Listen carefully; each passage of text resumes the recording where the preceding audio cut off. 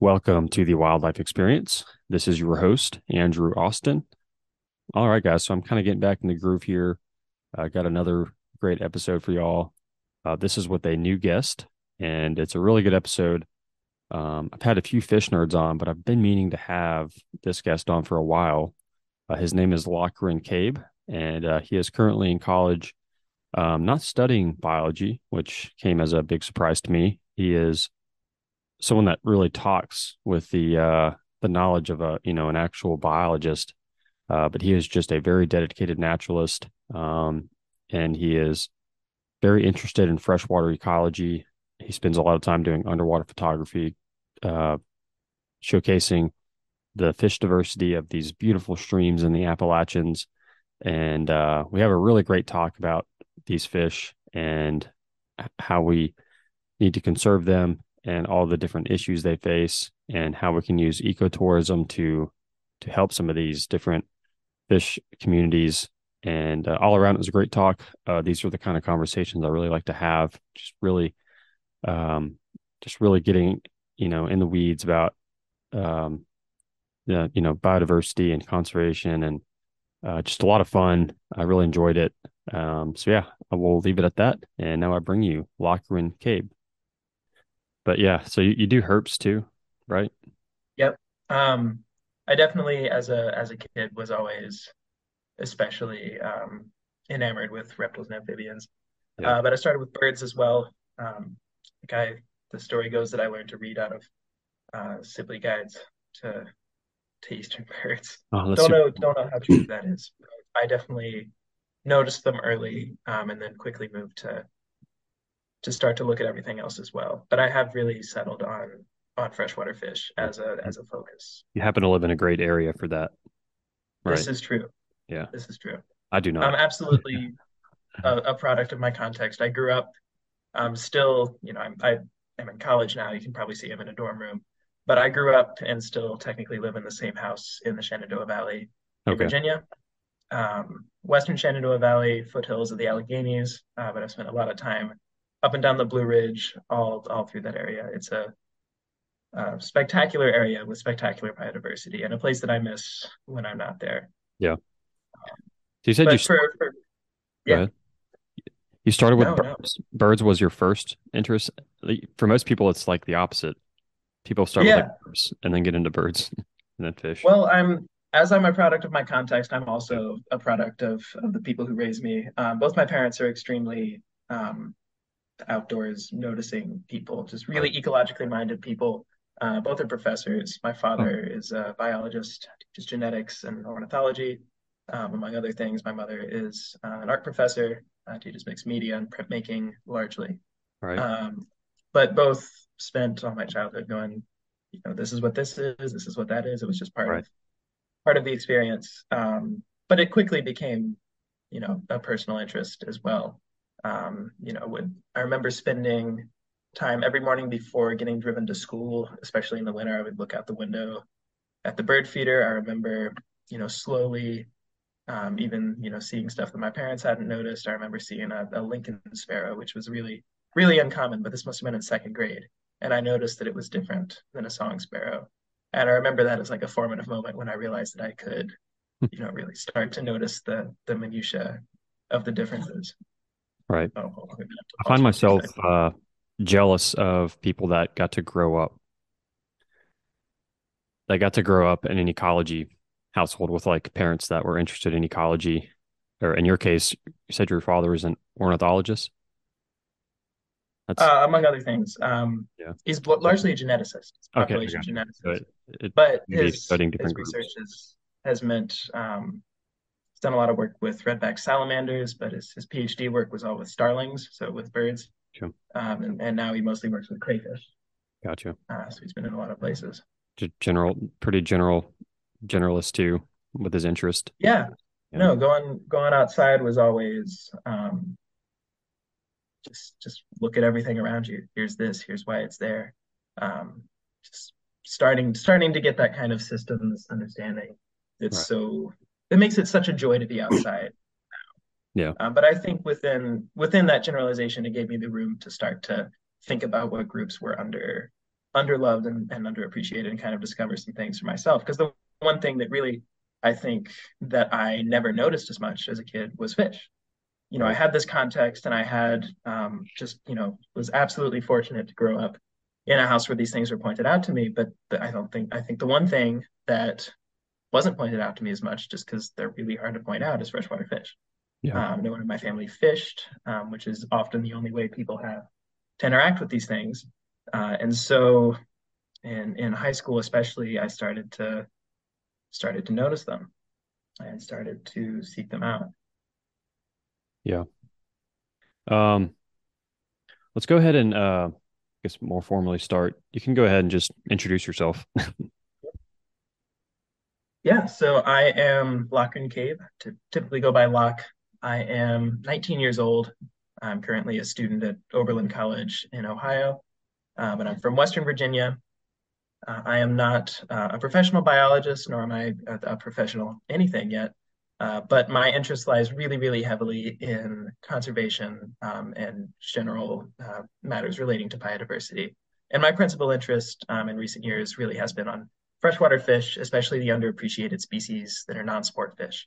So all of the minnows and darters and shiners and chub and all of these things that are typically not noticed even by the avid outdoorsman. I'm also a photographer, which is, I guess, how I ended up here. I found my way into the wildlife Instagram community pretty early in middle school or so, and slowly got to experience that community. And that has brought me so many wonderful connections, Same actually, here, man. including this one. Same here. Yeah. Yeah, no, it's worth talking about. It's really, really worth talking about.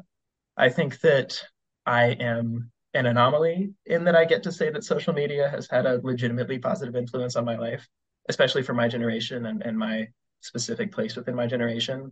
I definitely went through middle and high school seeing it as an evil to some extent and as something that's not good for a lot of people. And I absolutely think that it is not good in so many ways. It has absolutely taken up countless hours of my life that I can never get back.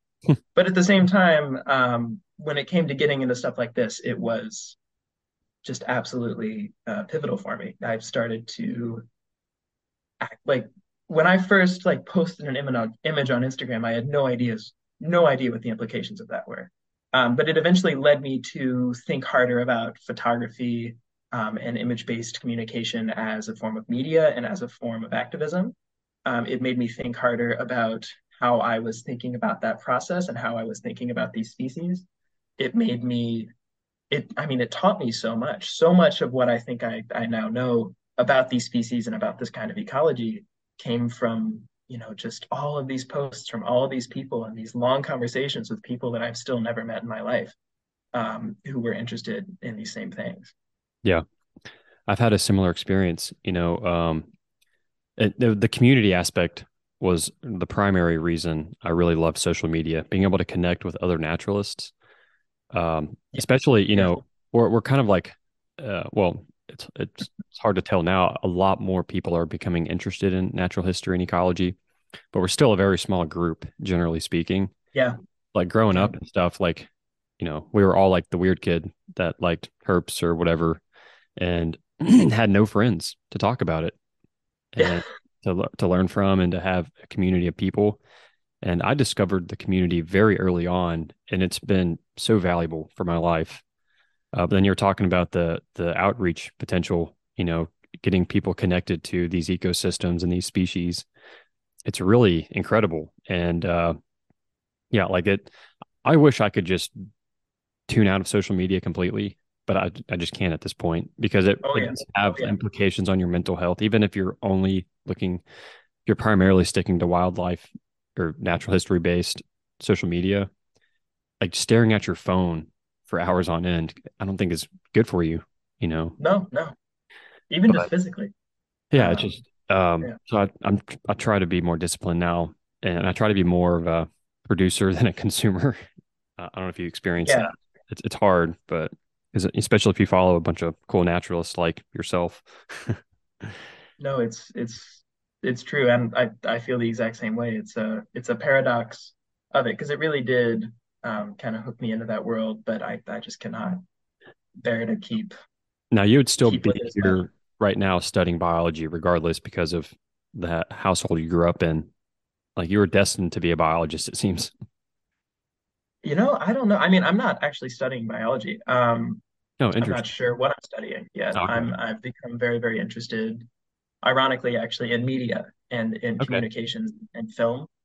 Um, After engaging with it because of social media. So it's funny that this would get brought up. I'm very much, I'm a sophomore. I'm very much in flux with what I'm studying. I'm Right. also a musician. I've put a lot of time into that and spent a lot of time trying to figure out where that fits academically.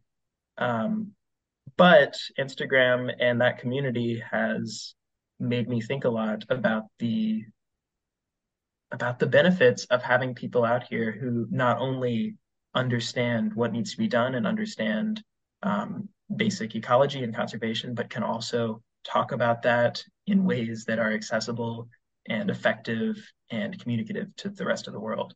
It's this constant gap people talk about within science communication, with just Right. this lack of clear what's the word? Just it's just this gap Yeah. between the knowledge and the knowledge about what needs to be done on a much less advanced, degree wise level. And I think another piece of this is education. Maybe I'll end up somewhere in education. I think that a lot of our problems would be solved conservation wise if natural history education was required on a local level within every institute of education. Right. I think if every elementary school had just a little piece of the curriculum was we're going to go outside and you're going to learn 5 trees that live where you live and 5 birds that live where you live. And, we're going to take a day and go down to the local creek and here's what lives there. Just showing people means so much and it makes such a difference for how they perceive those things later in life. And then imagine if, these kids go to college and their college is somewhere else and their college just has that as one required, little credit. Um, it just makes such a difference on people. I've had the really wonderful opportunity as a student here at Oberlin to teach through our experimental college program, which means that students get to teach 4 credit courses on things they're passionate about. And you apply to teach and you get approved or not. And I got approved to teach a fish ecology course to about 13 of my peers. And I prepared lectures, but we would also go down to the tiny little trickle of a stream on campus and we surveyed it, found 13 plus species of native freshwater fish that, most of these people came in not even realizing there was a creek on campus or not even realizing that's not true, but not even realizing that it was big enough to hold fish Right. and came out of it with just understanding that it's a piece of this landscape because you wouldn't see it otherwise. You bring up a very important point um, about how, a lot of people think they have to have a biology degree to do a lot of really valuable conservation work. And that's just not the case anymore. No, Um, absolutely not. there's plenty of people with biology degrees, with wildlife ecology degrees that, maybe they do work in natural resources. But, a lot of times they're not having a large impact. They're just kind of going with the flow. There's so many passionate naturalists that are much better suited to do a lot of good in the realm of conservation and ecology. And while maybe you don't ever get an ecology background, at school, you're still already probably a better ecologist than like some number of people that have the degree. And I think that's really important because a lot of people get discouraged because they think they have to have an ecology background, like formally, to do this sort of stuff. But that's just not the case at all. No, and I think it's this concept, the concept of natural history as a subject has certainly been relegated to this land of biology. And while they are certainly the same thing, they're also not the same thing. Right. And I think that it has gotten a little bit to the point where, somebody who knows the birds in the town that they live in is assumed to like have a biology degree or to Right. be on that track to some degree. But there was a time, and I really don't mean to be one of those people that's like, oh, it was all better back in the day before the world was corrupted and everyone Right. was TikTok. Like I really don't believe that. I'm very much not always an optimist, perhaps, but an optimist in the way we communicate and the way we see the Right. world. And I think that we are still just as engaged with our world as we used to be, just in different channels. But I think one of the channels that we lost is that connection to local ecology. Just basic because natural history. Yeah. yeah, yeah, and it doesn't even have to be, you don't have to know the scientific names of things around you, and you don't have to, it's as simple as noticing that there are three different types of trees in your front yard. And it's not on anyone for not noticing that. It's on us in general for not, teaching children that and working that into just a piece of life. You go to school, you learn basic social skills, you learn basic math, you learn vocabulary. And I think part of that vocabulary should be how to talk about the natural world, because the only way we do that right now is in terms of ecology and biology. Yeah. And this is, again, the viewpoint of a 19-year-old who has been very fortunate to have grown up in a world with that vocabulary. And I get that it's certainly more difficult. It's more difficult for different demographics. There is such a huge divide between access to that sort of thing for low income Right. group, marginalized groups, and groups within urban areas and whatnot. But it's still something that we could work toward. And for a lot of kids, you know, uh, a biology class is just so uninteresting. But a lot of those kids in that class would be completely fascinated by Yeah. some stuff about the local birds and herps and just more general natural history stuff, versus learning about cells and that sort of, the kind of the really boring, in my view, boring parts of biology. Oh man, my dad would disagree so strongly. Um, I, you know, it's true. I think that all that's important. I think that Yeah. we need people with biology degrees. We need scientists. We need academics. We need people to know all of those things. But they aren't the only people who get to know those things. Right. And in the end, I'm kind of the mind that the people who get biology degrees will go off to know what needs to be done for the world, and they will make a positive impact. I think very pragmatically about a lot of this. Right. For me, it does come down to policy takes people will have on conservation policy, what they'll say in a local election that has to do with land usage or something like that. Um, and a biologist, even if they don't have a solid background and are a fantastic local ecologist, will still kind of get the gist of what needs to be done conservationally. And there's always going to be disagreement, but I like to think that. But I think that it's the other people, it's the people doing every other job in the world, the people who are doing humanities jobs and doing um, labor jobs and any other type of job. I'm tired and not It's all thinking of all the good. words I'm trying to come up with, It's all but all of these other people who could also have that say, because I think we all get that say because we all live in an ecological context, yeah. but we don't think we do because we've kind of taken that concept out of the popular um, mind and put it into this degree defined box. Yeah. So you're pretty much dead set on pursuing media, um, and your path as a conservation professional. Um, I'm not dead set on anything. If anyone close to me right now is going to listen to this, they'll be chuckling crazily at this little Yeah. statement because I'm about as indecisive as anyone could be right now, Right. especially for this late, a year and a half into college. But I'm super interested in it.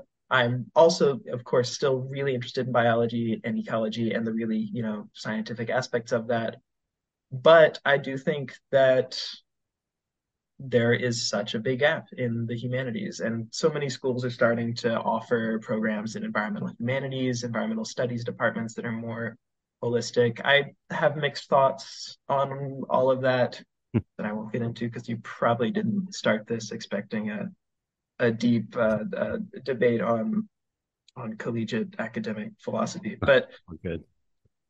there is so much room for people who are passionate about fixing these problems through all of these other routes because we need everyone. And I don't think, yeah, I'm just going in circles at this point, but Oh, it's all good. I'm not dead set on anything, but I am dead set on the need for people in every field that have a strong eye towards ecology and conservation. And honestly, that's just about it. But I think that getting that strong eye, and sorry for the background noise, I It's all good. am in a Um, college dorm, but so let's talk about your Instagram. It's incredible. Yeah, You're an happy incredible to. underwater photographer and photographer in general, and Yeah, yeah, no, really let's get a sense for get away from the the philosophy here. ecosystems that you spend time in through that. And I feel like people really appreciate your stuff, you know. And how long have you been pursuing the Instagram stuff? Yeah, it's interesting. And then pursuing is an interesting word because I never thought about it like that. I Same think I here. got I just kind of Instagram. I think I drifted in.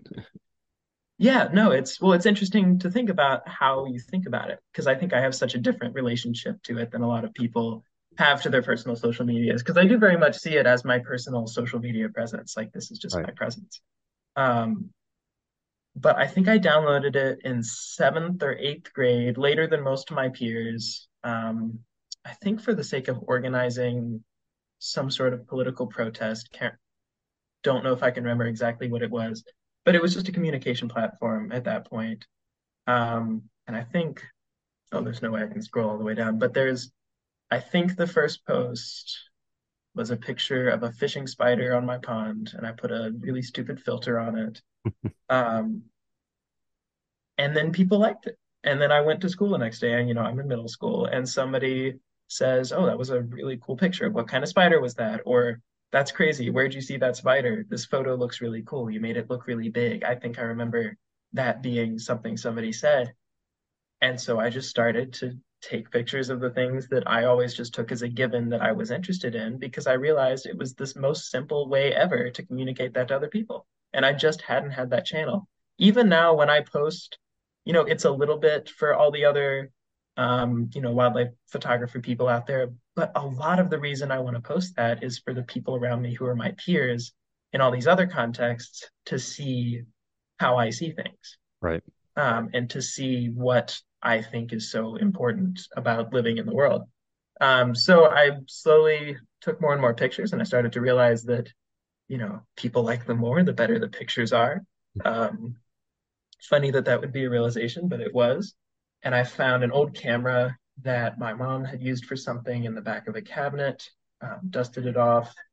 It was a Nikon D60, real old beginner level DSLR, but I used it for years. Great introductory camera, just a kit lens. And I started taking it outside, and I probably only shot with automatic settings for like 2 years, but they were slowly getting better and slowly developed more of an eye for composition. And then so that's where my interest in photography comes from. It was very much a functional, how do I take the best picture possible of these things? And now I have become very interested in photography and visual depiction as a method and as a study in itself. But it Okay. very much arose as how can I show people what I see? Right. Um, That's where I'm at. I go, I've always yeah, used camera just as a way to display biodiversity. yeah, I've never been, I've never like identified heavily as like a photographer. A camera's like a tool. So my yeah, experience is a little bit different, perhaps, but um, yeah. I I don't know. appreciate the I'm more still detailed stuff. figuring out my relationship to it. I really love uh, what do I love about it? I love the display portion of it. I love the fact that we have the ability to realistically and honestly display something that you saw through your eyes to somebody else. I think that that is just a wonderful thing. I also love, the more compositional aspect of it. I love visual aesthetics. I love graphic design. I love interior design. I love all these things. So I love applying that to it as well. And that kind of just goes hand in hand, and I don't really separate them very often. I love conceptual arts and 4D media arts. I've gotten to do stuff like this here at college. I'm currently in a music and technology class, and for a recent project, what did I do? I made a piece about noise pollution where I had taken recorded sounds of local grasshoppers and kind of mixed them with airplanes and motorcycles and made this whole ambient soundscape. Um, which to me was filling some of the same role that my photography does. This is how I hear the world. I want to show that to other people. Right. And I hear it in terms of noise pollution and ecological drowning out of all these species that require that sonic space to be um, uninhibited. Right. Man, that class has made me talk like a nerd, though. It's You funny. can't tell.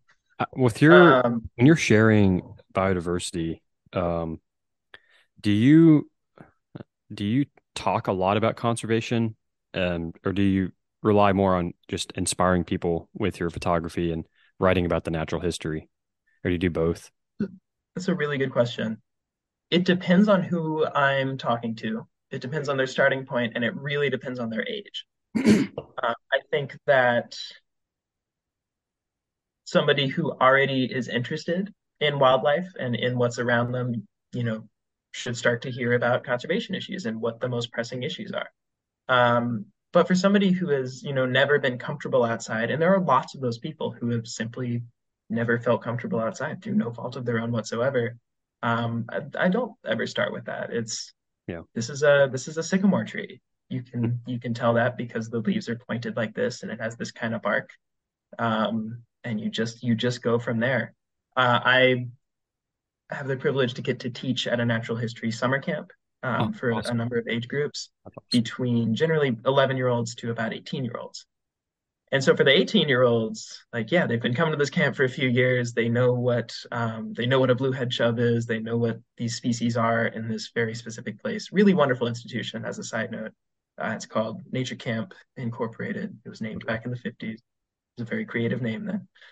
But it's in Western Virginia in the Blue Ridge Mountains, and we take kids and we say, here's what's right around you. We're going to go out and we're going to learn to identify trees and birds and rocks and snakes right here. Right. And so for the older kids, that does become, here are the issues they're facing. But for the youngest kids, they need to know what's out there. They need to know what's in their backyard.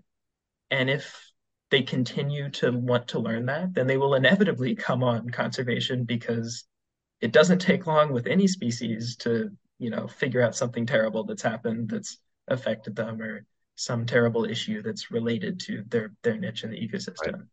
I always wonder what it's like for people that have no basic understanding of ecology or the native species in their area when they hear about conservation issues. I mean, some people just, by default will support any kind of conservation, you know, thing. But for people that that hear this and they have no understanding and no knowledge of it, I often wonder um, if that's the issue for a lot of people is just no understanding of native species at all, and why care about this random stuff, you know?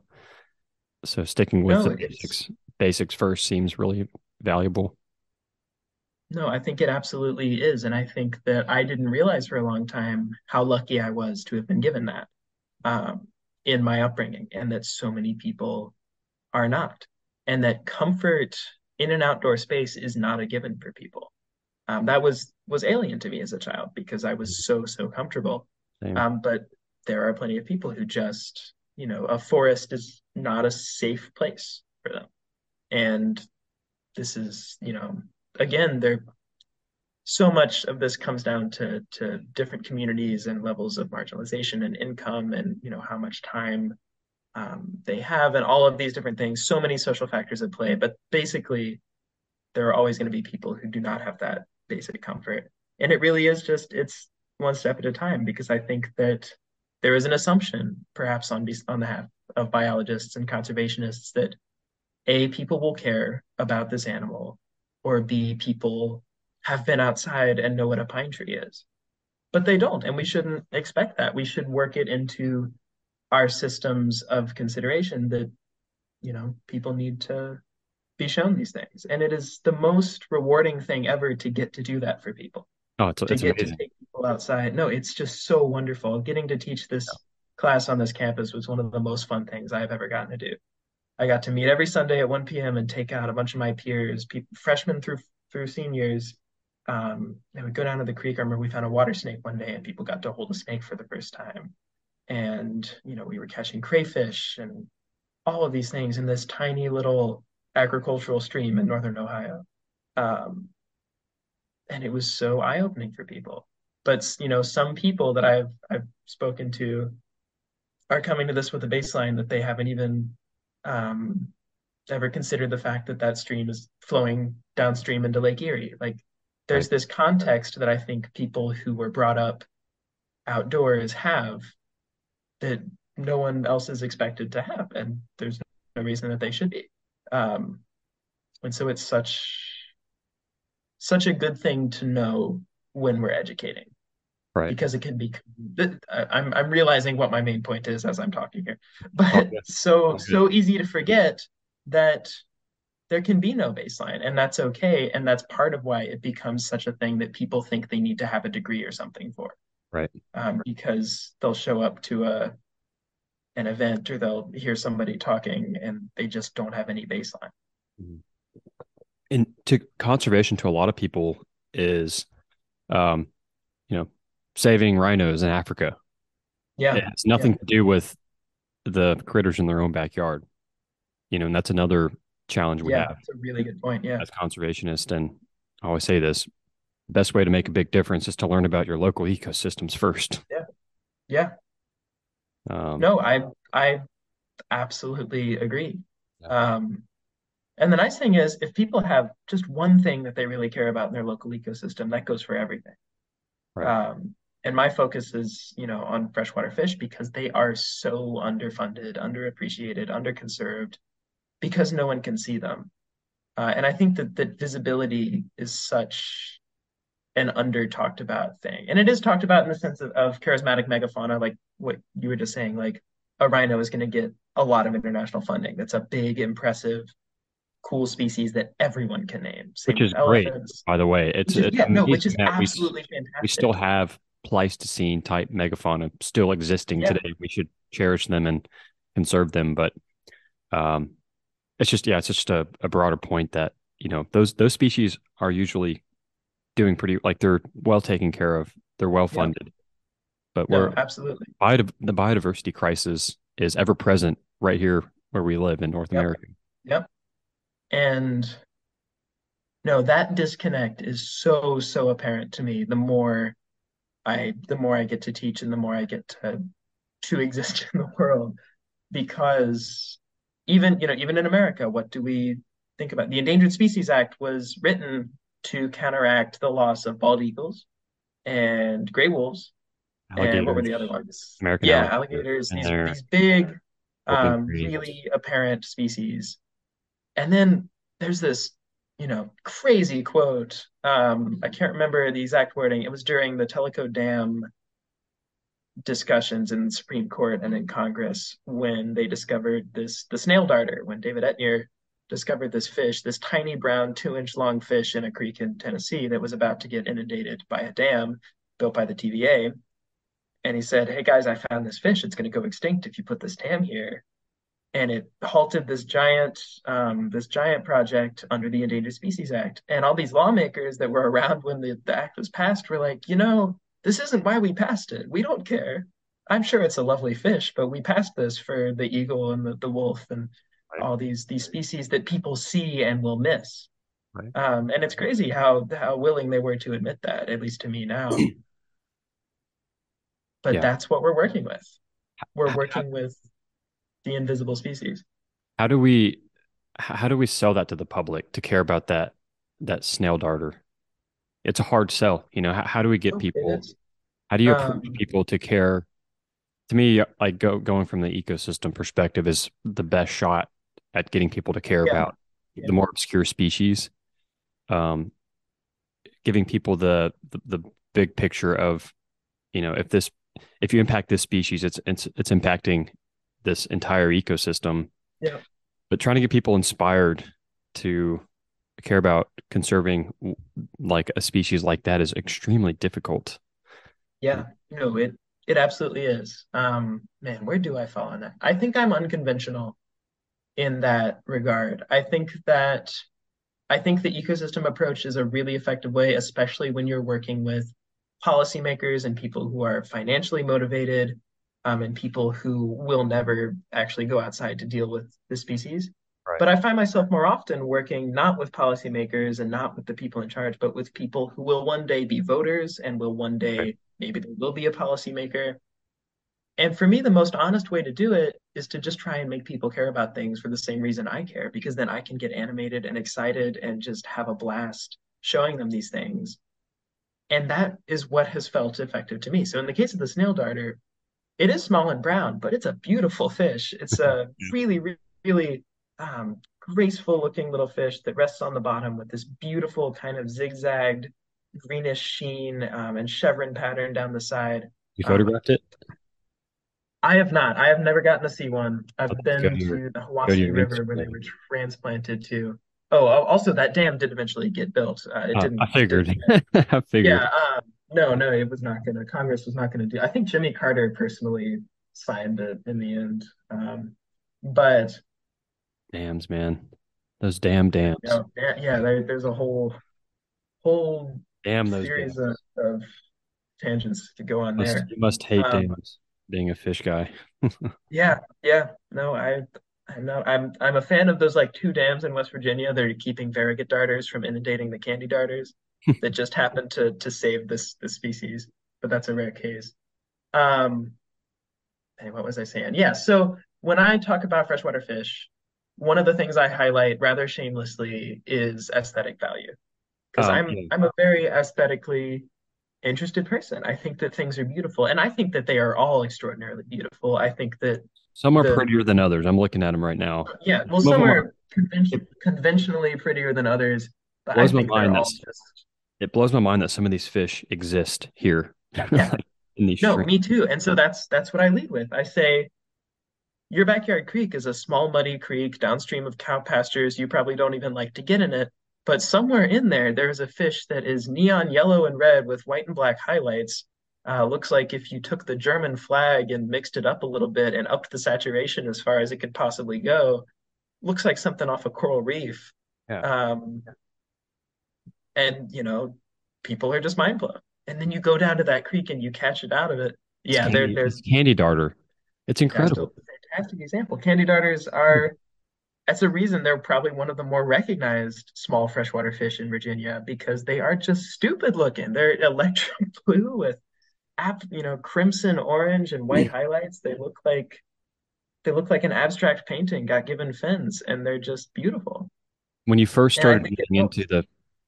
the fish photography, it must have been an incredible experience. The first nice portrait you got of a darter must have been Oh yeah, like you were hooked right there. no, no, I see that man, the happening to first me if I had more access underwater to. photos I took were so bad too. They sucked.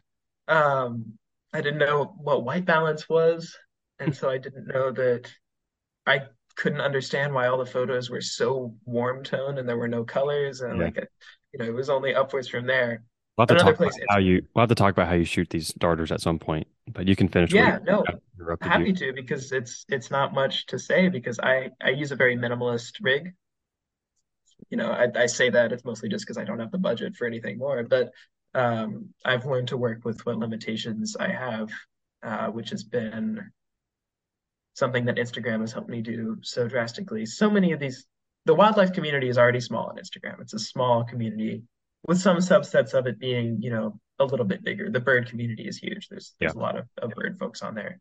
herps are And growing, but the fish, yeah, and yeah, and fish fish, angling community. but the fish community, as in people that are interested in fish diversity, is small. It seems like. Yes, it is absolutely tiny. I know so many of these people now. There's a big But distinction that between y'all and anglers. yes, no, it's interesting because I Anglers, work with a lot of anglers. Um, I work with the Native Fish Coalition as a okay, board member in both Ohio and Virginia, which is mostly anglers. Really great people who are really passionate about conservation and want to help out our fish and help out our rivers. But there is certainly such a disconnect in experience there. But yeah, no. So the non-sport fish community on Instagram, just so many lovely people and fantastic photographers that I incredible. could just DM, that I could just message and be like, hey, how on earth did you do this? And Zimmerman, Isaac Sabo, Isaac, and then there's a dude named Zimmerman. Last Andrew name Zimmerman, Zimmerman. Andrew Zimmerman, Incredible. Isaac Sabo, who are the other bigwigs? David, and I can never pronounce his last name, and I feel so bad about that. But the main photographer for Freshwaters Illustrated, Yeah. um, fantastic. Man, there are others. Todd Pusser isn't on Instagram, but I was influenced a lot by his work. Recently, Anton Sorokin has Okay. gotten into some really cool underwater work. But these people could truly just comment, how'd you do this? This doesn't look possible. And Isaac would be like, well, I did this and this and this and this and this, and you might be interested in this piece of gear. And here, let me do this bit of research for you. Just such lovely people. Um, It's interesting to because there are so few of us. right. It's interesting to reflect on um, people that influenced your own interest in ecology and photography, right? So I Yeah. know that's happened to me. There's like two or three people that had such a large influence on what I'm interested in and what I pursue, with photography or just species. Like I got into plants because of this one guy I met, and now I spend a lot of my time looking for rare plants. That's just from following a random person on Instagram, and then they become a mentor, and then they actually help me in my career. It's crazy. Oh, and that's kind of I think that's how I got so into chub and chub mounds. Okay. Um, so for Explain people that. Yeah. listening, my favorite thing to talk to in the end um, about fish is chub and associate chub mount species. And you're probably thinking, what on earth does that mean? All across the southeast, there are these minnows. They're large minnows, but they are technically in the minnow family called chub. And each spring, the males will spend a week or two building these giant piles of stones. These fish, maybe the length of your hand, a bit longer, they have really big mouths, and they go around and they pick up pebbles and they put them on a pile. And sometimes these piles are 2 feet tall and 3 or 4 feet wide, just thousands and thousands of pebbles That's in a crazy. stream. And each spring they do this again. The same fish just does this every spring. And the reason for that is their eggs need to be well oxygenated. They need clean water flowing through, and they can't have silt and they can't have, plants growing. So they make that space for themselves. They don't leave it to chance. They build their own piece of stream bed. And it's fantastic for their eggs, but it's also fantastic for all these other fish's eggs that have realized that they can just, spawn on the chub's nest too. So there are all these species that have evolved alongside the chub. And for whatever reason, they've also all evolved to be fantastically colorful. And so what it ends up being is there's hundreds of fish swarming this pile of strangely looking clean rocks with a chub in the middle, all laying eggs, a lot of them eating the eggs too. And then other species come to eat the eggs and eat the other fish. And it's this beautiful flurry of ecology, um, where you can see, all these different instances of symbiosis happening in real time right in front of your face, and these just absolutely spectacular fish. Mountain red-bellied dace are my favorite, a species found right where I am in Western Virginia. This is the bright red and yellow one. Little fish, So looking bright at this. yellow and red. Yeah, yeah, that's So what I love about right there's multiple species of chubs, right? Yes, yes, quite a number. And interestingly, the plural is chub, Chub. something Okay, I I learned got you. I got recently. Um, well, mess it up all the time as well. It's not intuitive. But you. yeah, there are a number of them. So there's bluehead chub are a big one, then you got river chub and red-tailed chub and horny-head chub in various Looking at places. bluehead People chub. are saying, Bluehead hmm? chub is cool. Bluehead chub looks cool. Yeah, really, and they really do have a powder blue head in depending on the part of their range. Can't see it, I've got but a lot of in the people picture. telling me that that's a lot of species in one, that they're about to get split. Okay, yeah. Um, Makes sense. And that's the other thing about freshwater fish is they're so understudied, and there are so many more species than we think there are. Oh, for sure. Like it. Yeah, the biogeography of rivers and streams is Yes, that's what yeah. happens. And I could talk about that forever too. I always bore my classes with that just a little bit, as I just denote an hour where I'm gonna talk about how cool it is that you can drive 5 minutes from one stream and it's in a different drainage and every fish is different. Do you want to talk about Uh, the ecology or broadly or in the stream ecology of these areas where you spend a lot of time or areas where you grew up, in that part of the world? yeah, yeah, no, I can definitely do that. Again, I'm no professional ecologist, so everything I say has gaps and whatnot, but Welcome. the Appalachians are special, and anyone who lives there will tell you that. Anyone who visits there will probably tell you that as well.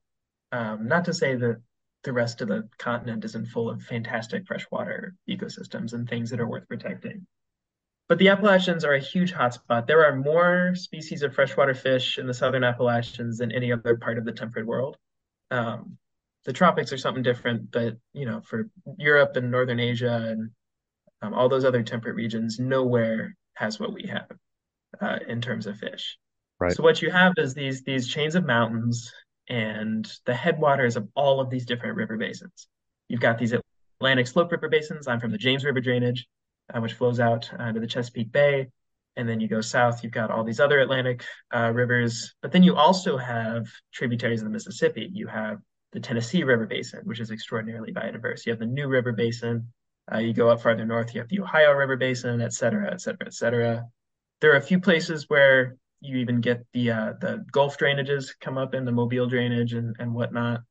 Um, but all of these rivers have their headwaters where they have all of these tiny streams and smaller rivers flowing down off the mountains in this really biodiverse area. And so what's happened is that each of those systems has developed a fantastic array of habitats, and because of that, a fantastic array of fish. And so a really good example is a river near my home, my favorite river ever to snorkel in, which is the Tye River, Tye.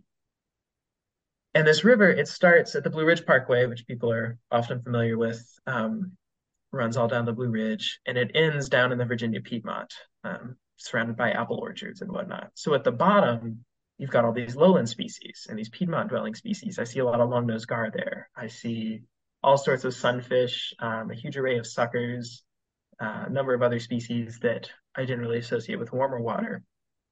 But you start to go up and it changes. And you get up to the top and you're in a pristine brook trout stream with just brook trout, blue ridge sculpin, and black-nosed dace, which are three of the highest dwelling species. And then between that, you have everything in between because of how varied this landscape is.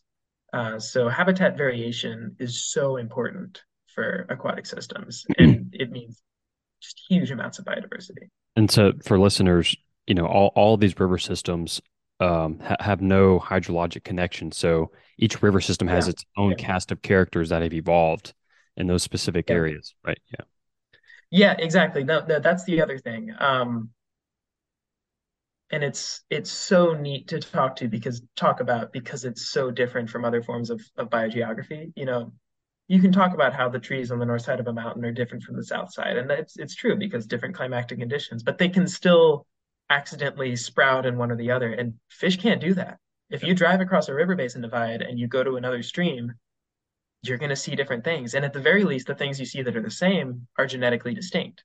They Right. did a study recently in the Smokies where they found that the brook trout in every stream, the native brook trout, were genetically different in every stream in a system, not even different river drainages. Within the same drainage, you have these genetically distinct lineages existing just, miles from each other because they're confined to that stream. And this has happened with so many other species as well. And that kind of It's the special. the fish that really characterize the diversity are the darters, right? And the chub? Or is Yeah, it yeah. Chubb and their associates are a good showcase of it, but I think darters do really illustrate it fantastically. So darters are for all the anglers out there. You take a walleye and you scale it down, and it's a darter. That's what people like to say. They're same pretty closely related. same order or Yes, order? same family. Same family? Yes, I believe so. I think they're both still in Persidae.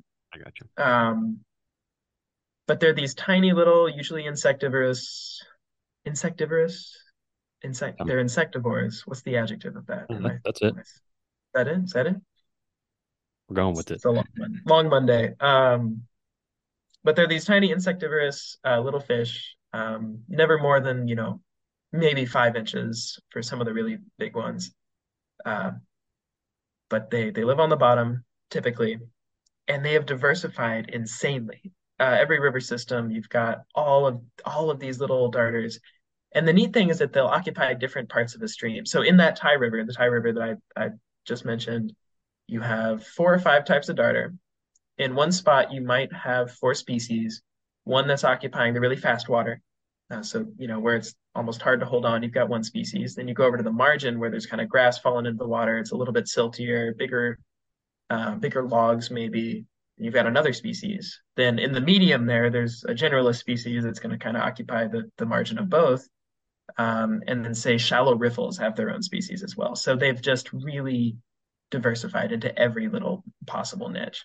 And they're also spectacular. So many of them, Candy Darter, which you mentioned earlier, is a classic example of a gem of the Appalachians. They are federally endangered, but exist in West Virginia and Virginia. Bright electric blue and orange. Just like Yeah. what? How is this even necessary? How could you get to a point evolutionarily? Do people It's that ridiculous. like spend time in these areas, just the general public, yeah, or people that fish out there, do they have any idea on the darter diversity or the fish diversity, you think? Like maybe they see them and they just don't think much. You know, It's I crazy. think that if anyone does, fly fishermen sometimes do, Yeah. if only because they are food for larger game fish. But this is the thing that gets me about all of this all the time, and that I talk about sometimes probably too much in workshops and classes, which is that these fish have evolved to not be seen. Okay. Yeah. And that is the thing about freshwater fish that is so, I mean, fantastic evolutionarily. It's really fantastic how they've all done this, but does not end up going well for them. So Yeah. take the mountain red-belly dace, common associate on these chub nests. Absolutely just ridiculous. Like, I know it's the third time I've said it in the last 20 minutes, but just absolutely gorgeous, bright red and yellow. But their back is a mottled olive. And Uh, so if so those even hundreds swarming on a chub nest look like nothing from above water. And have to I've see from almost a walked side, right past them. have to look at a side profile. Yeah, exactly. Because they've realized that if they're real colorful on the top, birds are going to get them and other stuff's going to see them. And if they are colorful on the side, then their fellow fish that they need to see will see each other, and no one else will. And Yeah. it's just such a fantastic evolutionary trait. Even candy darters, bright blue and orange, but their back is brown. Is it the You're not males? going to see. Is it mainly the males that are colorful with all these It's species? it's Like typically all males. sexual Yeah, selection. yeah. They're definitely exceptions, I want to say, and they're definitely species where both are really colorful, but it is typically if one is, the males are. Yeah. Um, The general theme with colorful species. yeah, yeah. But it's a neat thing because if people aren't shown, I don't think they typically know. Yeah. I've shown mountain red-bellied dace to people who have lived in a spot full of them for years and years and years and years, and they've never seen that, and they are just mind blown by the colors that they're seeing pulled up in the net. I'm actually guilty of being darter blind. We don't have great darter diversity in Southeast Texas, but we happen to have, like in the county I live in, it's like in the coastal prairie, like in the coastal plain. I'm a 50 minutes away from the beach. We do have Yeah, one species, and I didn't know they even existed here, or I didn't know they existed at all. And I went out with Texas State University to do surveys for them, and they sent me the pin for the spot, and it was like this drainage ditch I grew up herping in my whole life. And we show up, and there's harlequin darters in there, which is wow. I don't know if you've heard. Are you familiar with Yeah, harlequin no, darters? they're neat ones. They're incredible looking, and I didn't even get to Yeah, see them in kind of their peak color. Um, but here I am. I've lived here my whole life, and I didn't know these fish existed in the drainage ditches. Terrible habitat. I actually don't know how they make a living there. It's very that's the altered. thing. These streams have all been ditched and Yeah, concreted, and they're not. They're the natural hydrology and ecology is just really disrupted, but they exist, which is incredible. And going there with the seine, and there's hundreds of them. yeah, It's yeah. No, and my mind. it's a common theme that even really outdoorsy people miss these species because they are so easy to miss. You have to look. You have to be. I'm going out looking for darters and dace today, and I probably won't see them. Candy darters, even in their habitat, they can be really skittish and hard to see, despite the fact that they are insanely colorful. And it just becomes a common theme. And it's fantastic for the species ecologically that they are this good at not being seen. But it means that I think that there is a direct pipeline between visibility to the average person and how much funding they get for conservation. And that's why you're out there getting those photographs. And this is the impetus for all of this. Yeah. Um, Now, to paint the picture for people, I don't know if you've explained this, but I guess what really characterizes darters too is how they hug the bottom. They like never go yep, further up in the yep. water column, right? they're almost Yeah, exclusively rarely. on the There, bottom. there are a couple species that'll hover a little, but mostly, yeah, they are bottom dwellers. Yeah. Um, you know, rivers are and streams are very different from the open ocean. They have a very distinct habitat delineation by water column. It's another reason there's so much diversity is that on every axis there is different habitats happening. You go across the river, different types of habitat, slower margin, faster middle, et cetera, et cetera, et cetera. You go up and down the river, you're going to have different speeds of water, different temperatures, different elevations, different habitats. And if you go within the river and go from the bottom to the top, you're also getting different habitats. There are plenty of species in the southeast that never leave the top, plenty that never leave the bottom, plenty that never leave the middle. It's and darters have very much taken that bottom role in a lot of places. So they'll be down in between rocks and under rocks and poking around. Some of them have learned to flip rocks and look for insects under them. Log perch are the classic there. Yeah. Immensely variable behavior, immensely variable color. A lot of them spawn in different ways. They figured out so many ways to diversify. And of course, I say figure out, knowing that it's evolution doing that. But What is your I think people get that right. favorite darter species or favorite experience photographing darters? Um, Probably seventh or eighth grade, I was catching fish with a really terrible little dip net, probably from like Walmart, in the creek behind one of the buildings where my parents work in Lexington, Virginia, a little college town. And they've got this really nice greenway along a stream. And I've learned a lot about what I know now about local fish in that stream. And I pulled up this darter, and I'm used to fantail darters there. I'd seen a lot of them. They're a relatively common species across a lot of the eastern US. But I had never seen this fish that I had pulled up, and it was jet black with beautiful iridescent turquoise all down the side and bright orange fins. Like one of these just crazy looking fish that just doesn't look like it's supposed to be in this creek. And I went home and I looked it up, and it was a longfin darter, which I had never heard of because very few people have, that is fully endemic to my river drainage, found nowhere else in the world, but in the Upper James River drainage in Virginia and one single stream in West Virginia and nowhere else. And they're doing fine because they're not super habitat specific. They exist in a lot of streams in the drainage, but they exist nowhere else, and they're spectacularly beautiful. And if you look them up on Google, last time I checked, there's like 5 pictures, and I'm three of them, something like that. What is a It's species again? longfin darter. Longfin. They have beautiful flowing dorsal fins and big pectoral fins as well. Breeding males are just spectacular, God, but incredible. that's gotta be my favorite. Yeah, no, So there are a few more pictures now. they're This like is this is they're thing. they're they remind me of like a beta fish, like for people like listening, Yeah, yeah, like it's got yeah. this like the dorsal fins and like the colors and way more fascinating than a beta fish, of course. Have Well, I mean, they're fascinating in their own right as you well. thought Their about natural those? habitat Have you is thought great. about those? What their natural ecology is?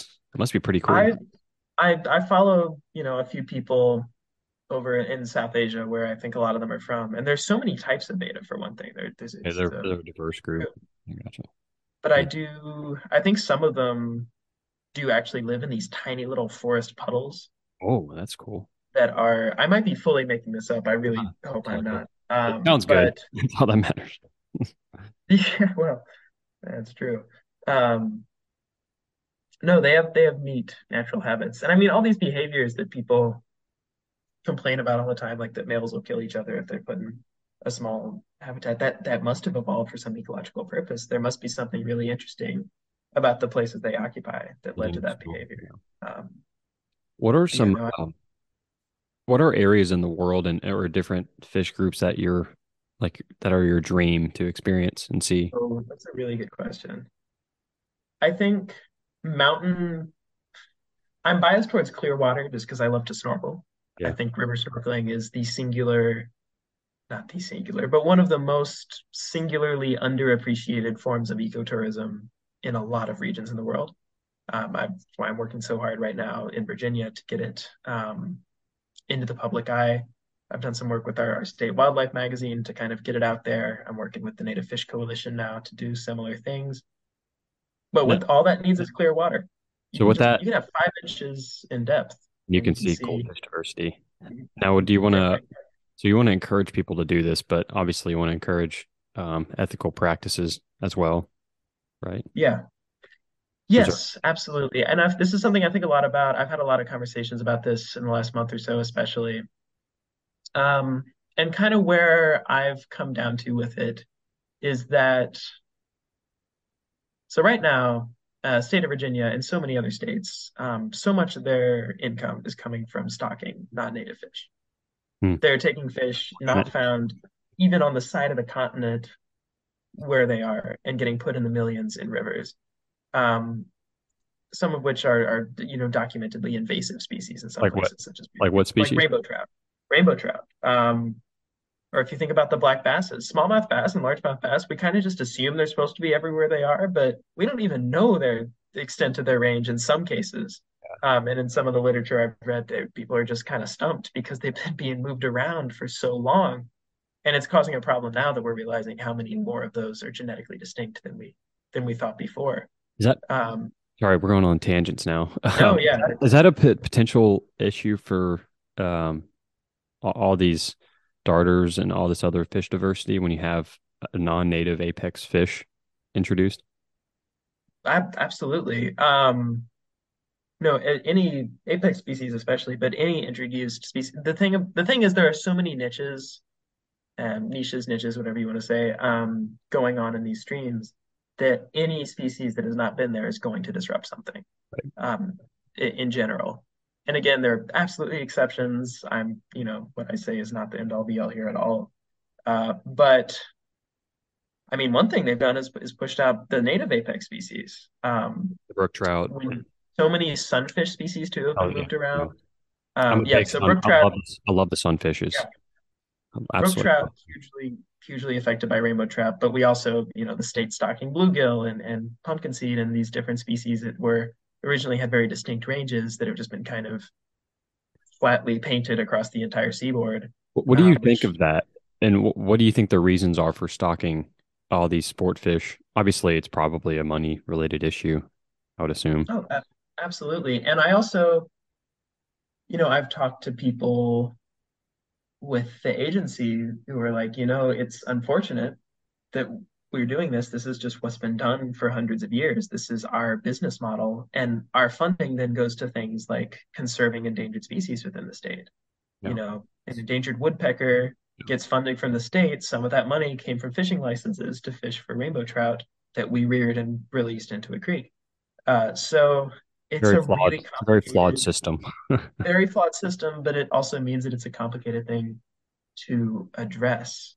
Yeah. Um, but also back to the ethics of snorkeling, because I do want to Yeah. Yeah. Yeah. talk about that for a second, because it's a really interesting question and it's a really good thing for people to think about.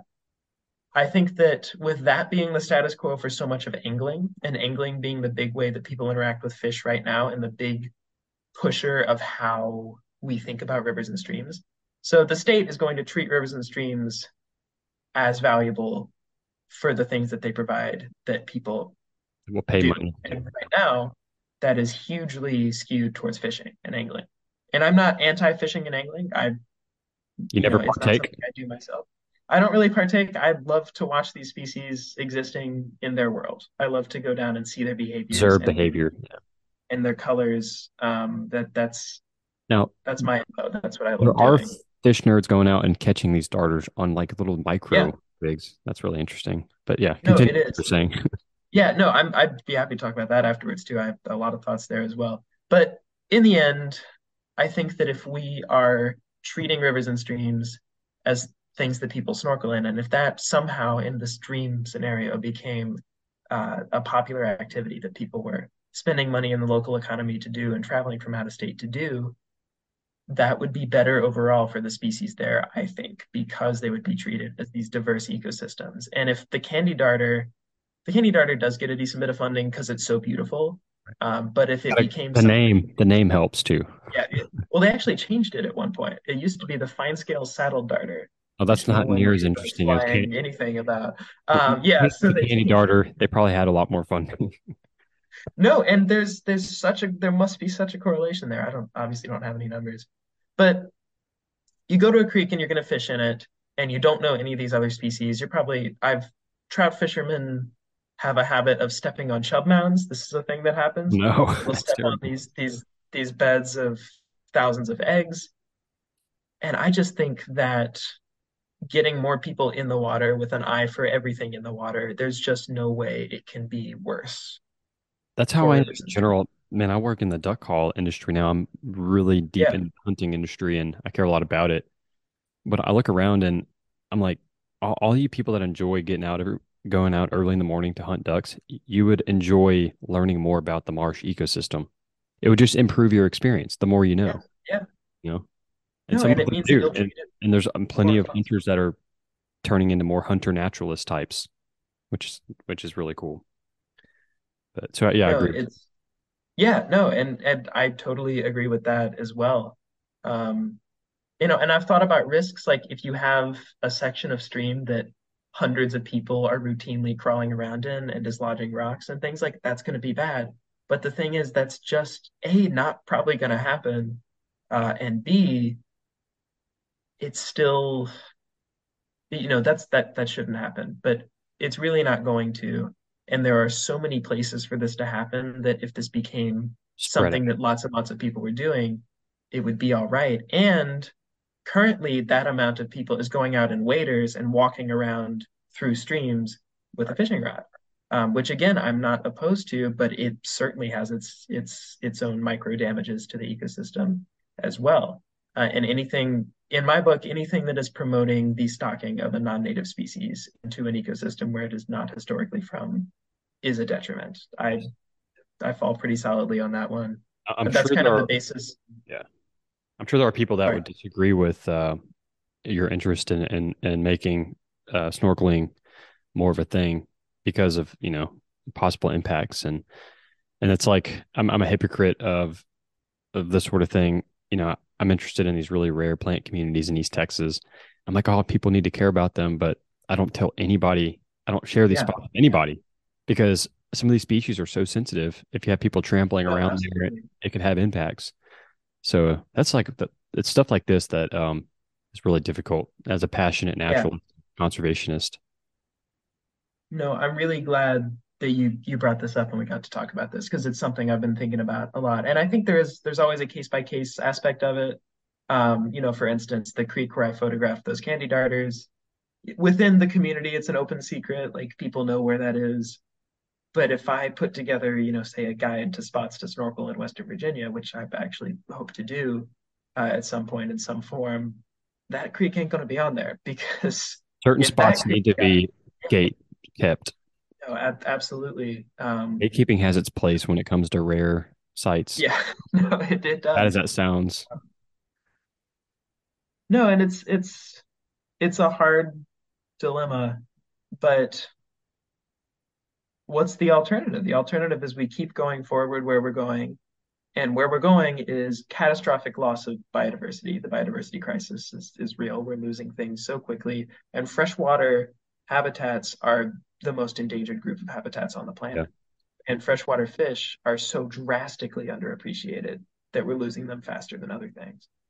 Where are these darters and these different fish communities where you spend a lot of time in these streams? Where are they at? Like do you see these places impacted or are they already conserved or protected? Like are you able to at least um Yeah, have the assurance that the places that you spend a lot of time and love the most are fine? it's a good question. Um, it's very much a site by site thing. The thing is that always gets me is that it takes so little to really destroy a stream. Right, right. It takes, if you have a big tract of forest, um, and say there's a clear cut and it's, 10% of that forest, it's bad, but From the it's erosion. not, it's well, for the forest, like that's a big loss, but you haven't lost the whole thing. It's probably still supporting a lot of the species it was supporting before. But say there's a creek running alongside that clear cut, that's just, absolutely awful for a little while. You may be so silted that a sensitive species is lost. You want to Um, explain why siltation is so bad? Why silting is so bad? yeah, yeah, absolutely. So, How so the many of these adjacent species. upland habitats are so important for the stream itself. Yes, yes. So I say this to students a lot too, is that every stream is a reflection of every inch of land within its catchment. Every stream, the two main things to keep in mind: water flows downstream, and all of that water is being caught in this greater basin Yeah. that and every bit of that land matters. So silt is so common in our streams now. There are journals talking about the James River when colonists got there and it being crystal clear at the bottom, which is staggeringly impossible for me to imagine. Mark Twain wrote about the Ohio River mixing with the Mississippi River, and it was a crystal clear river mixing with this muddier lowland river. And that's the Ohio River. The Ohio River does not look like that now, and it probably never will again. It's this huge muddy river that's draining so much of Ohio all the way up to New York and Pennsylvania and West Virginia and the New River, et cetera, et cetera, et cetera. But all of that land was stable enough that there was not enough silt getting in to muddy up these rivers. And now that is not the case in the vast majority of rivers because we have, over the last 300 years, 400 years, we have disturbed so much land, and we still disturb land at such a quick rate that all this silt gets in the water. And so, what that does to the fish, your original question, is it affects most parts of their life, but the biggest part is breeding. Again, the chub build these mounds so that there's good, clean, oxygenated water getting to their eggs. But not every fish can do that. So lots of darters need these crevices between rocks to lay their eggs. Lots of other species do as well. And simply when you lose that, you lose the only place they can reproduce. You lose gravel bars. So many species need gravel bars. You lose um, good clear riffles. So Yep. many spawning habitats there that are gone. Um, it's just absolutely crucial that there not be silt in rivers. The Roanoke log perch is a big one in Virginia that we've lost because of that. I think other species, the spotfin chub, not actually one of the mound building chub, ironically, but beautiful electric blue fish, insane looking fish, absolutely stupid looking fish found down in Western North Carolina and Tennessee. And they spawn in rock crevices. So they need big pieces of bedrock with clean crevices that they just kind of tuck their eggs down in. And just a little bit of siltation makes those crevices completely unusable to them. And we've lost them from a lot of places for that reason. And so that's what we're working with. We're working with these really, really sensitive habitats full of species that are not appreciated or seen simply by virtue of they're just not accessible. Right. Um, and these habitats that can change on a dime and you won't even know what you lost. Yeah. When they, so are you familiar with conservation fisheries? You probably are I've from, heard of it, but yeah, I don't know much. so fantastic organization. If anyone ever wants to buy fantastic merch from somewhere or has a few dollars and wants it to go to a good cause, they always need funding. But this is a couple guys, Patrick Rakes and J.R. Shute in Knoxville, got started because here's where it all comes back to. They poisoned a whole stream with ichthyosides so that they could better stock it with trout. Don't even ask me what the reasoning there was. Um, but I believe this was Abrams Creek in eastern Tennessee. And they realized, of course, pretty much immediately after that they had wiped out a huge number of native and one fish that they discovered that they thought only lived in that stream after the fact, the smoky mad tom, and I think another mad tom too. It Those are was the small oh, catfish. yeah, two small catfish species. And I'm probably remembering details here wrong, but these guys got their start by just they were like, well, man, we're just going to start raising these things in aquariums, then put them back out there as soon as the habitat's back, because the habitat is so sensitive. And so now they're a full fish hatchery, a huge fish hatchery, and they specialize in hatching and rearing and releasing these non-sport fish that are endemic and endangered That's that no one incredible. else is working with. That must have It's been a an interesting, fantastic. interesting journey to get through the formal process of being able to do, Yeah, releases and relocate or reintroductions rather. No, it's true. And they have a lot of partners now. They actually I think they advise the Fish and Wildlife Service now because they are so good at what they do because all of these fish have unique breeding patterns. And they had to just trial and error for all of these species, all these darters and mad toms and minnows. And um, they had to figure out how to get them to lay eggs, how to raise the young, how to feed them, how to feed every stage of life, and then how to get them back out into rivers. So were these just some Fantastic. people that are really passionate about the fish, or were they connected to universities? Like, what? Who are they? Yeah, man, I should remember this. I wrote a piece about them for All Virginia good. Wildlife Magazine a couple years ago. But I want to say UT. They just posted a big history series I on got their you. Instagram about the history of the organization. I think college affiliated, Yeah. but now this is their full time. This is what they do. So They yeah, I got raise you. and rear these endangered fish. Are they the Uh, only fishery that's working with darters and all these more obscure non-sport fish? Not the only state and federal agencies do work Or with them on that to scale, at some least. extent. On that scale. Yeah, but they're the only group that I can think of that is only doing that, Yeah, yeah. where So 'cause they there's were a nonprofit. yeah, plenty of Yeah, universities and state agencies do work for yeah, like an yeah, endangered darter here and there. Like I know yeah, TPWD does some stuff or Texas State.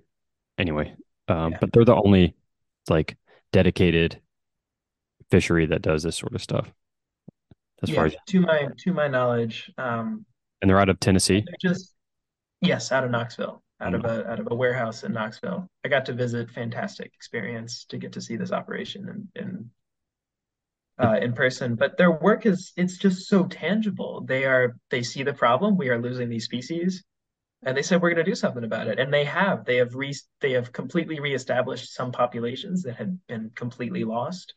They have stabilized ARC populations of a couple species that don't currently have wild habitat. And they are constantly taking on new species and advising other groups in how to rear other species. It's just we would be losing, we're still losing species, but right. we're probably losing them a bit slower because the work these people are putting in. So what do you think about the future for these freshwater fish and just the biodiversity issue in general? I, you said you're Yeah. kind of an optimist, but it depends on the topic. Yeah. Oh man, it's a hard thing to contemplate. Um, and sometimes like when I've contemplated career, Yeah. it's like, man, there's one option that's really sad and doesn't look good, or I could be a Yeah. musician and not Another way make I any money. frame this up is where do you think we are in the conservation story when historians Yeah. are studying our time here working with biodiversity? That's another way you can frame it. It's it's a good question, and again, anything I say here is the perspective of a 19-year-old undecided major college student. But we're You at a sell yourself, very man. You really are passionate and know your stuff. Age is well, pretty useless. I know stuff Hold from yourself to a certain high ages. standard. Yeah. Um, and I don't know the history of everything that I should. I'm Right. always really Yeah, interested to learn it's it. all good. So I don't know how much historically I can speak. I certainly think that we are not doing enough right this second. Yeah. I think that we're losing things, and I think that we're going to continue losing things. And I think that there's still a disjointed way that we talk about things. Yeah. And I think that there is a lot of dissonance between species conservation and environmental conservation when they are the same thing. And we talk so much about climate issues on a social level when all of that is completely intertwined with wildlife conservation. Fish can't move. That's another thing about rivers is you can't get out of a river if you only breathe water. Right. So as climates shift, species are already getting pushed up higher in the Is that Appalachians. is that a primary threat to these montane streams, these high elevation streams and fish I population? think it's a pretty big one, and I think that it'll only get Is it bigger. is it These is it ecosystems as tangible? a whole. Is it tangible yet? Because for some people, climate change is still very hard to like understand on a Yeah. tangible level, but in these high elevation streams, are you able to appreciate the effects more? I think you are. So, for instance, right now, Shenandoah National Park is under extreme drought. Yeah. A lot of these there are streams that have completely dried up. Yeah. And this, drastic alteration of weather patterns and general heating, we've had like what every month in the past like 5 months has been the hottest on record. Texas suffered It's like, greatly. It was yeah, bad. yeah, and you know, The creek by my house has never dried up as far as as long as my grandpa's lived there for the past 60 years, which that's not a great sample time period, but it's still pretty significant. Like I live in a high rainfall region, yeah, coastal plain, yeah, southeast Texas, like right by Louisiana, and the perennial stream dried up completely. All the fish were wow. like just died. No, well, there you go. There's your answer. It's like when that kind of drastic change becomes the norm, these they can't move, they can't leave, and it's really hard for them to seek shelter in the way that other species can. And there are lots of other species in that situation too. Salamanders are we're going to lose a bunch of them real Yeah, soon that are the isolated salamander to mountaintops. diversity coincides with the fish diversity in that region of the Yes, world, the absolutely. No, Appalachian. exact same places. Old, One of my very favorite old. streams Yeah, coincides with one of the salamander hotspots in the stream in the state. Um, yeah, no, again, I'm not a climate scientist, I'm not a biologist, but I think that the nature of aquatic ecosystems means that they are at huge risk from that kind of larger shift, yeah, especially for migratory species, especially for species that have very specific niches, and for species. The other big thing is spawning time. yeah, So all of these fish are really keyed in to spawn and reproduce at very certain times. yeah. And so these minnows that nest on chub mounds are really keyed into when the chub are nesting, and the chub are net keyed into all these other issues, and all these other species are keyed into all these other varying factors.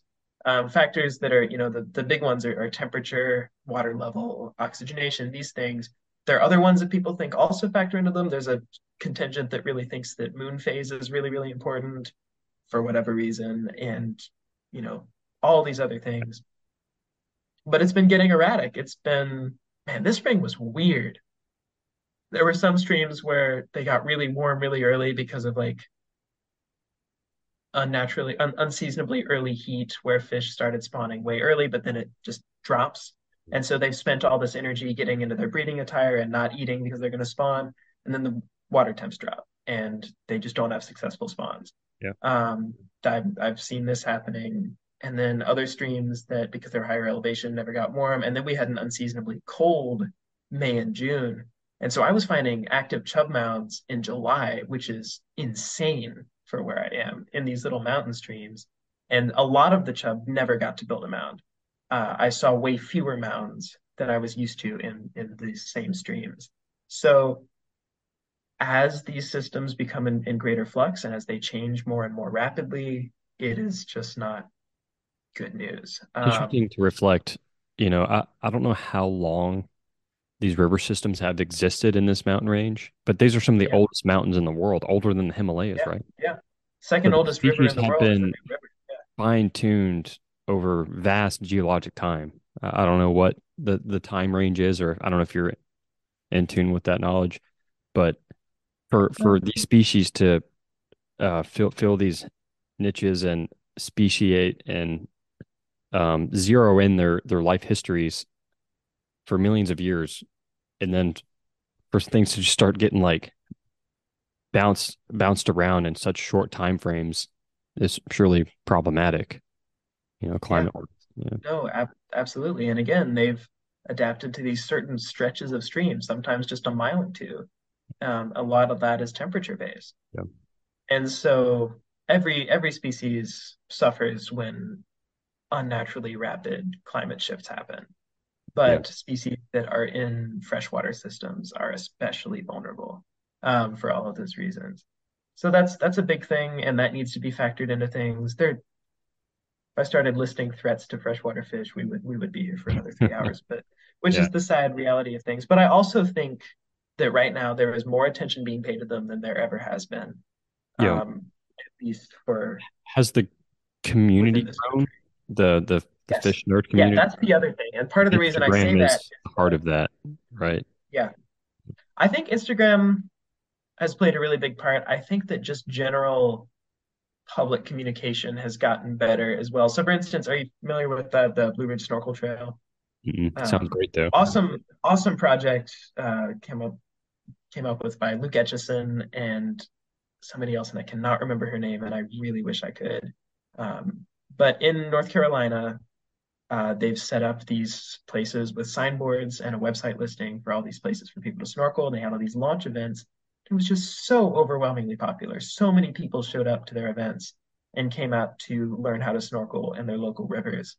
And then suddenly I've seen this flurry of articles about river snorkeling. And it's kind of just like 5 years ago, that didn't happen. Like I pitched an article 4 years ago, I think, to Virginia Wildlife, and they took it, and it was, um, man, I thought I was doing like the something completely new, and then I found one other article that was published like the year before that, and then just more and more recently, and there's just more and more of a highlight for it, and maybe it's just that I'm getting more looped in, but I think that there is a real growing sense of excitement about a lot of species that have never been looked at before. I And mean, I think at the forefront of this are some state agencies which have realized that in order to conserve everything, everyone should get excited about everything.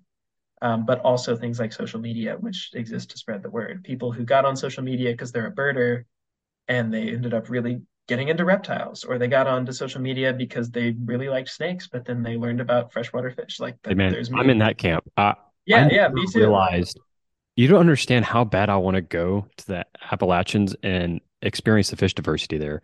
Yeah, And but in my head, I'm like, I got to come get on an out. underwater camera. I cannot do it without a camera though. I have to get the dream shot is of any of those darters underwater. Like when I look at your feed or Zimmerman or Isaac, like that stuff is so fascinating. I can see myself being completely sucked in if I'd had more No, you access. do. It's just, You do at this point, and it's so fun for me. well, Photo, it's just such a big pivot I in love in topic. diversity.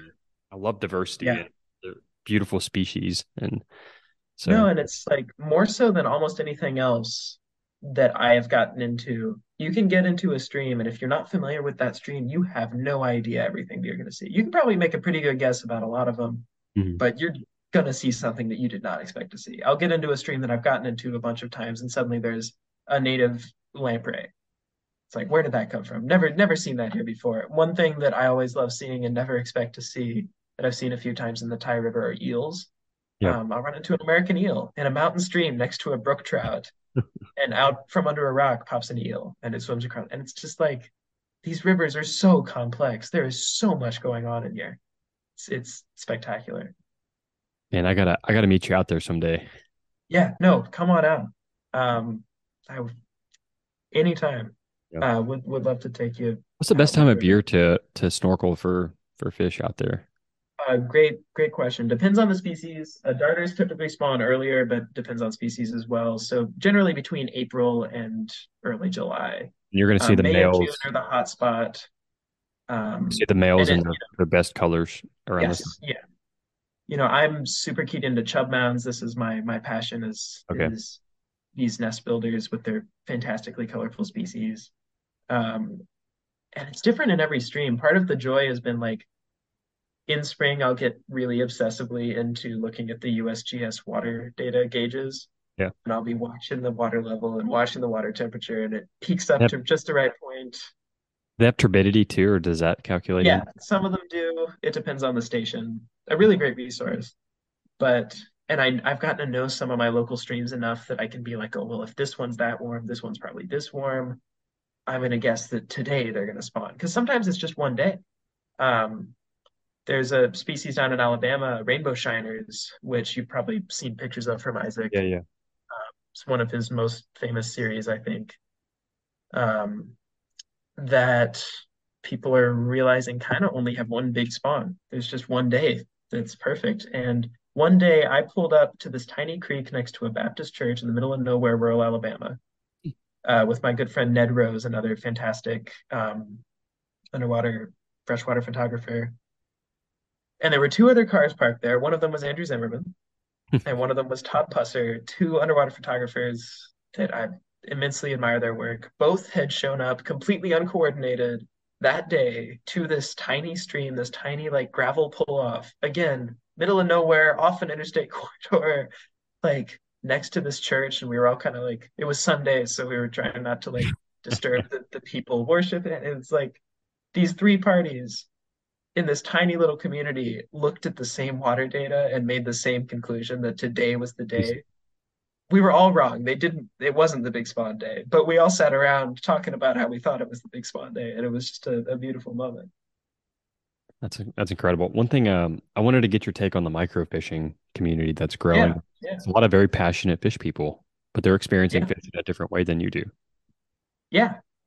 No, absolutely. And I know good friends who are really, really into that part of it. And I'm always interested to see it in action.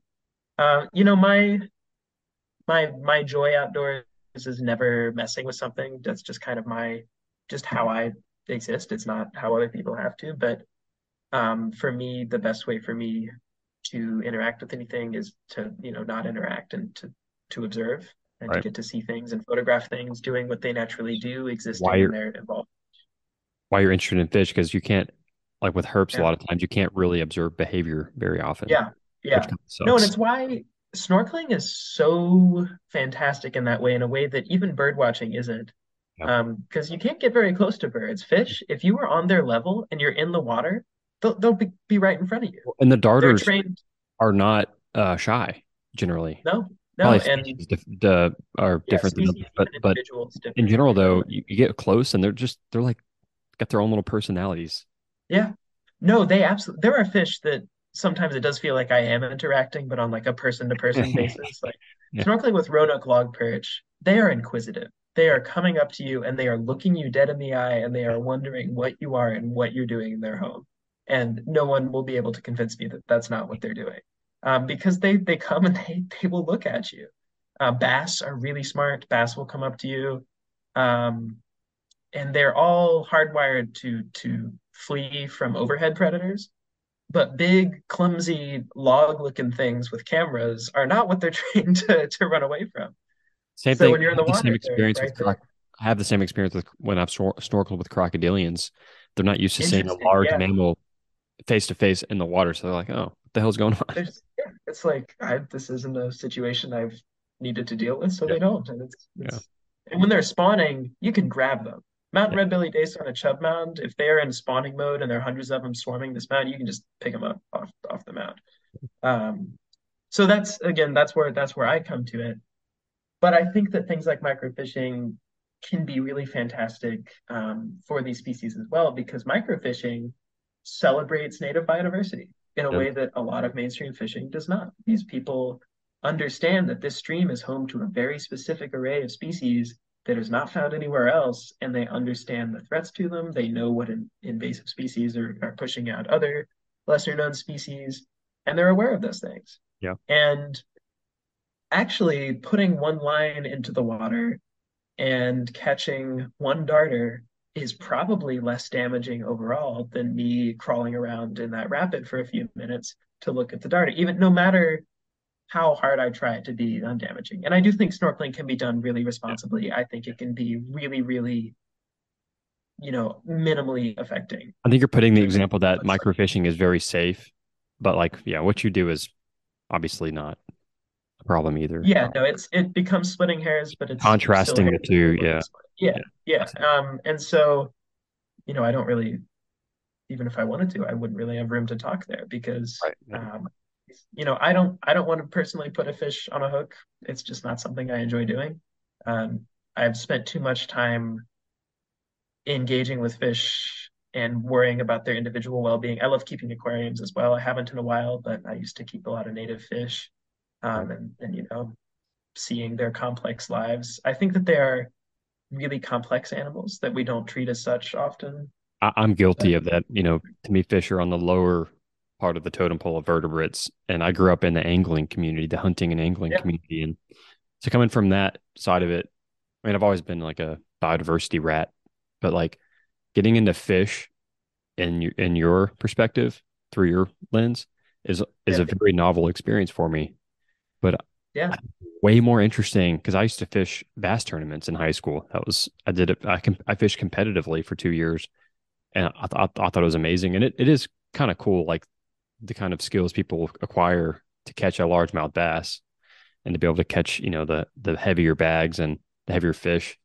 Like I appreciate it still a little bit, but it's not near as interesting as going out into a stream and observing fish diversity.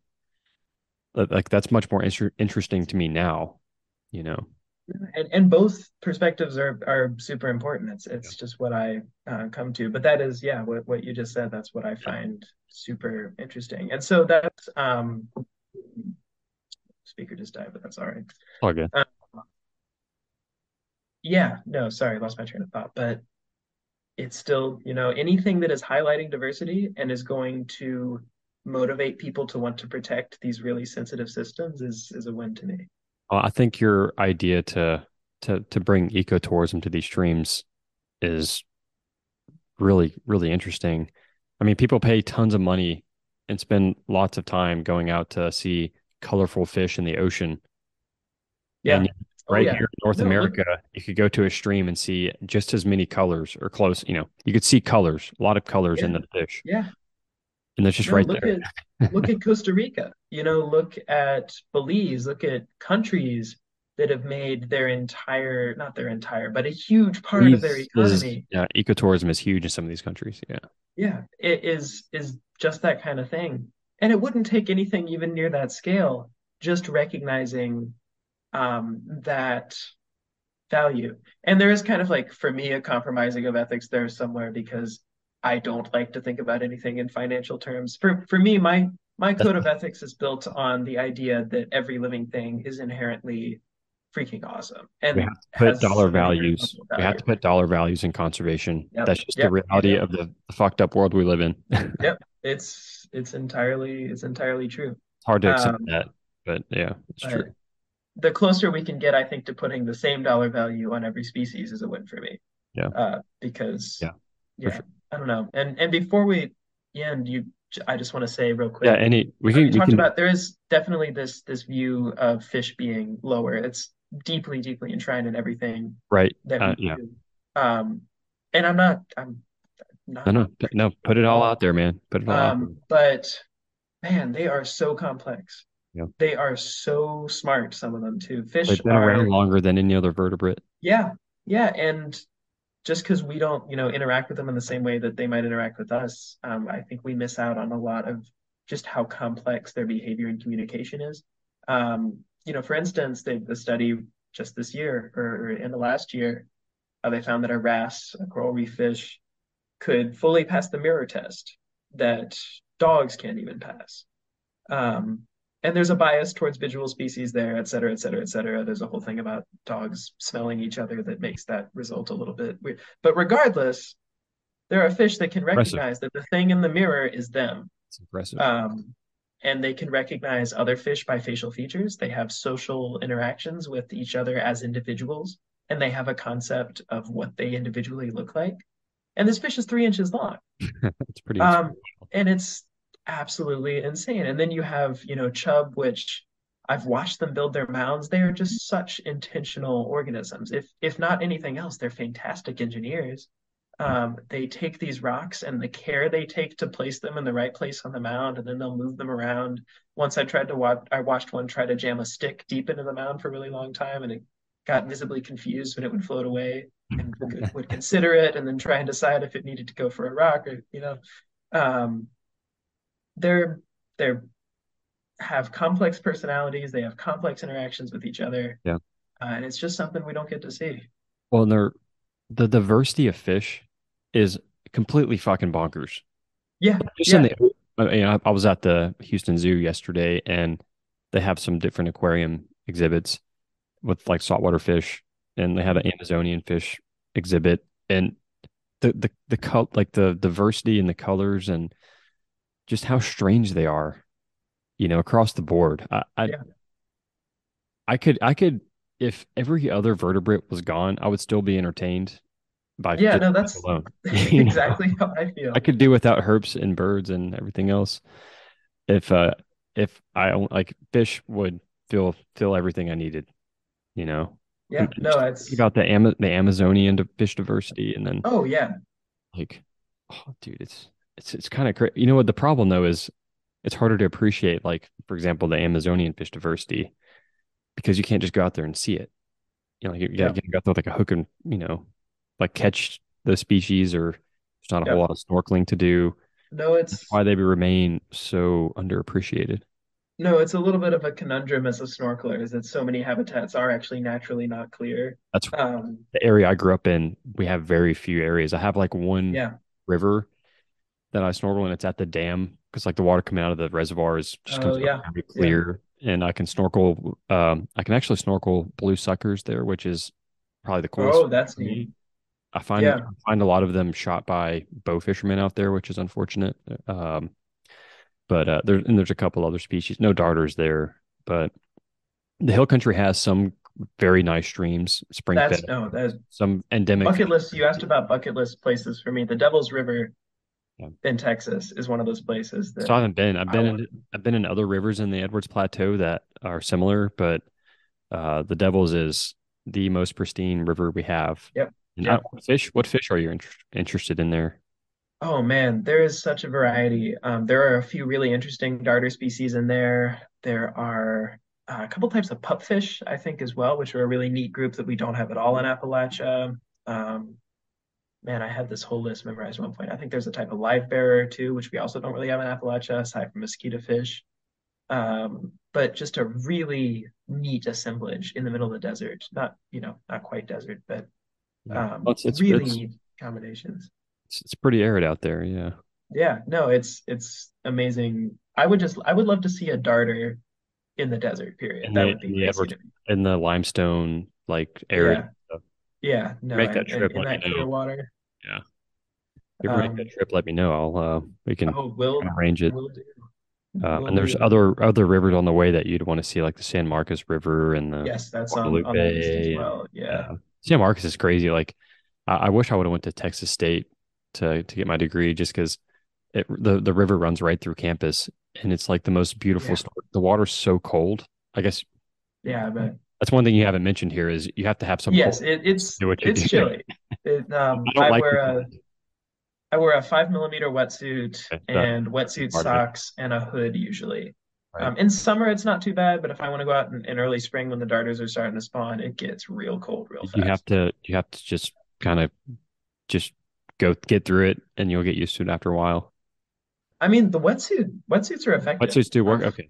I've never Five actually done a millimeter wetsuit. neoprene, Yeah. it's cool. You got to take the plunge, but I can stay in for 4 or 5 hours in good weather. And if it's even if it's really cold in early spring, with the wetsuit I can stay in for an hour or Yeah. two and not get overly chilled. I've never gotten really super chilled with a wetsuit on. I've been in Eglin Air Force Base, uh, down Oh at yeah, yeah. the Panhandle of Florida snorkeling for alligator snappers, and there were some cool darters there. And I can only Well, stay in 30 there's minutes an because endemic darter there. It's a is there darter found nowhere else except what's for it that Air called? Force I may base, I have believe. seen it. Is it the one? It O- looks the one I saw Okaloosa is darter. it's adapted to the sand. It's the exact color of the white sand on the bottom of those streams. But I can If only it's stay the there for I might be thinking of a different Air Force base, but Okaloosa darter, I believe, is restricted to an Air I Force got you. base. I would not be surprised if those streams at Eglin in the Panhandle of Florida had an endemic Sure. darter because they're pretty unique and isolated.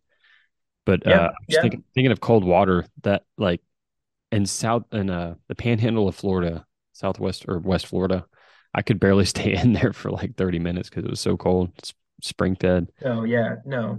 That's an area you should check out. It's really these streams cut through the longleaf pine savanna, and there's amazing Yeah. herps, in the uplands, and then in the streams there's alligator snappers and some really interesting sunfish species. There's like a weird Yeah.